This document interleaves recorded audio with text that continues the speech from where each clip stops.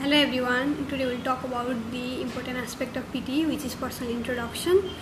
As soon as you start your PT exam, the first thing the person is going to ask you about is your personal introduction.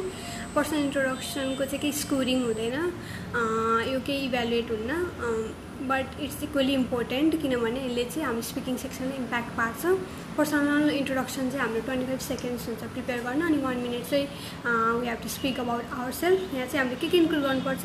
You have to include your name, where are you from, what is your profession. If you are student then it's better to mention the name of the university or college. If you are working, then it's better to mention the name of the company or organization you are working.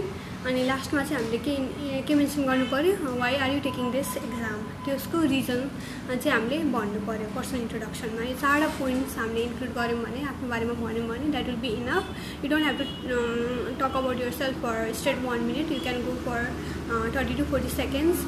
That will be enough. अनि यसले चाहिँ हाम्रो speaking सेक्सनमा कसरी impact पार्छ भन्दा चाहिँ यदि हामीले पर्सनल इन्ट्रोडक्सन नेचुरली करेक्ट फ्लोमा लयौँ भने के हुन्छ, स्पिकिङमा नि त्यस्तै फ्लो मेन्टेन हुन्छ होइन. It will boost your confidence while doing speaking section. त्यसले गर्दा हाम्रो स्पिकिङमा बेटर स्कोरहरू आउन सक्छ. त्यही भएर चाहिँ पर्सनल इन्ट्रोडक्सन चाहिँ इम्पोर्टेन्ट मानिन्छ. यसलाई हामीले अभोइड गर्न सकिन्न, या we cannot skip this section, otherwise it will hugely affect your speaking section. So this is all about the personal introduction of PT. Thank you.